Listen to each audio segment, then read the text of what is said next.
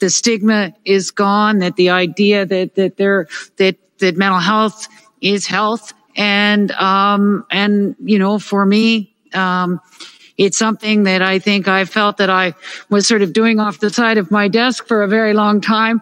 And now we get to really actually make the connection with Canadians that for this area that affects really every single family in this country.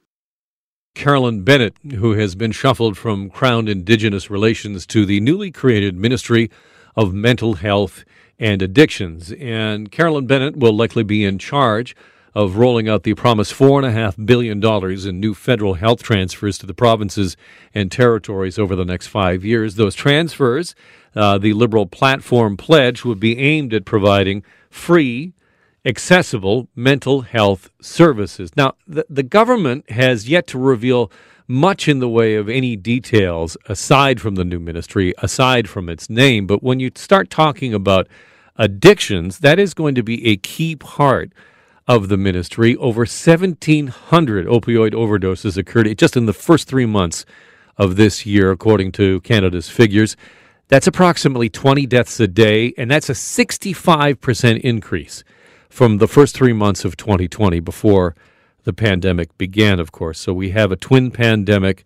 We have COVID-19, and we also had the scourge of opioid overdoses. Lori Spatoricha. Lori, why don't you do it? Because I'm screwing it up here. You're from the Center for the Addiction and Mental Health. Go ahead, Lori. Hi, Alan. No problem. I get that a lot. I hope it's not that bad. That's the worst ever. It wasn't the worst ever, but it was close. All right, Lori, tell me, what are you hoping for from this newly created ministry?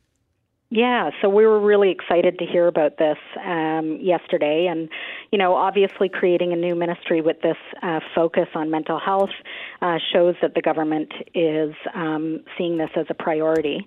And that's good news. I think that we've come a long way in eliminating stigma, but we're not there yet. And there's still a lot of conversation and not enough action. So we'll be looking to, the minister on that action, and really encouraged to see it pulled out of the cabinet into its own ministry, and also very encouraged that the minister is the Associate Minister of Health, because we do feel that it needs to be joined at the hip with the healthcare system. And I heard the minister say, in that prelude, that mental health is health. That is our tagline at the Centre for Addiction and Mental Health. But it's not just a tagline. It's about placing mental health at the center of health. Tell me about the concerns about it being separate from health, because obviously the Ministry of Health, especially provincially, is such a powerful portfolio. And there have been other provinces that have put in a Minister of Mental Health, and if the Minister of Health doesn't sign off on it, really, what good is having a Ministry of Mental Health? Yeah, so obviously that relationship is going to be critical. But the other thing I would say is that, it should be a whole of government approach. It's those relationships right around the cabinet table are going to be really critical. So we do want mental health to be centered within the healthcare system. We also know that social determinants of health are really key to our health and well-being, and that's about housing and income and employment and food security. And so the minister's relationship with her colleagues around the table is going to also be really critical in building a better system of care, ensuring recovery, and having Canadians be able to live their best lives. So when we see the change, the sort of sea change in understanding about mental health, that's one thing. That's a perception. How is it that we follow up with actual real-world concrete actions that begin to address it? Yeah, so There is. So first of all, I'll say that the federal government's going to have to work with the provincial governments right across the country and the territories, as that's where the health services will be delivered, and so those relationships will be critically important.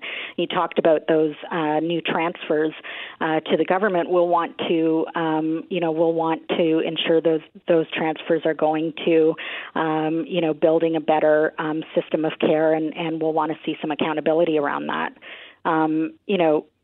Investments in housing and in services, in research, investing early in children and youth. All of these are top priorities. So, to your point, it'll be really critical to be moving from promises and priorities to action.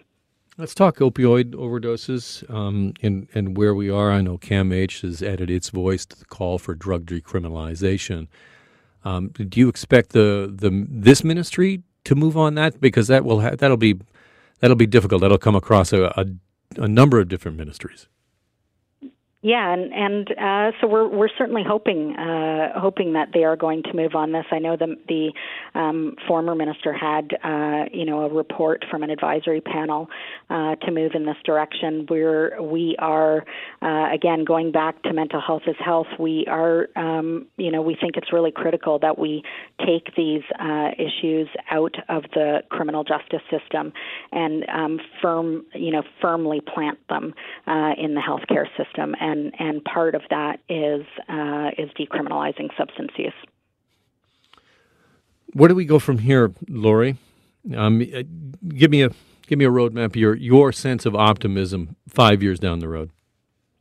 So 5 years down the road, I hope that we will have publicly funded services. There are therapies, psychological therapies that are being delivered primarily through private insurance. So if you don't have insurance and you can't pay out of pocket, you're not able to get some of our, best evidence-based, life-saving, therapies. We need to change that. This needs to be a publicly funded system. We know that housing is critical, so we're going to be looking for investments in supportive housing and a plan to end homelessness. We still don't know a lot, so we're looking at investments in mental health research. We want to improve treatments and supports. We want to know what the causes and cures are, and that will be really critically important. And most important, I think, is investing early on. So, I already talked about how important it is for children and youth.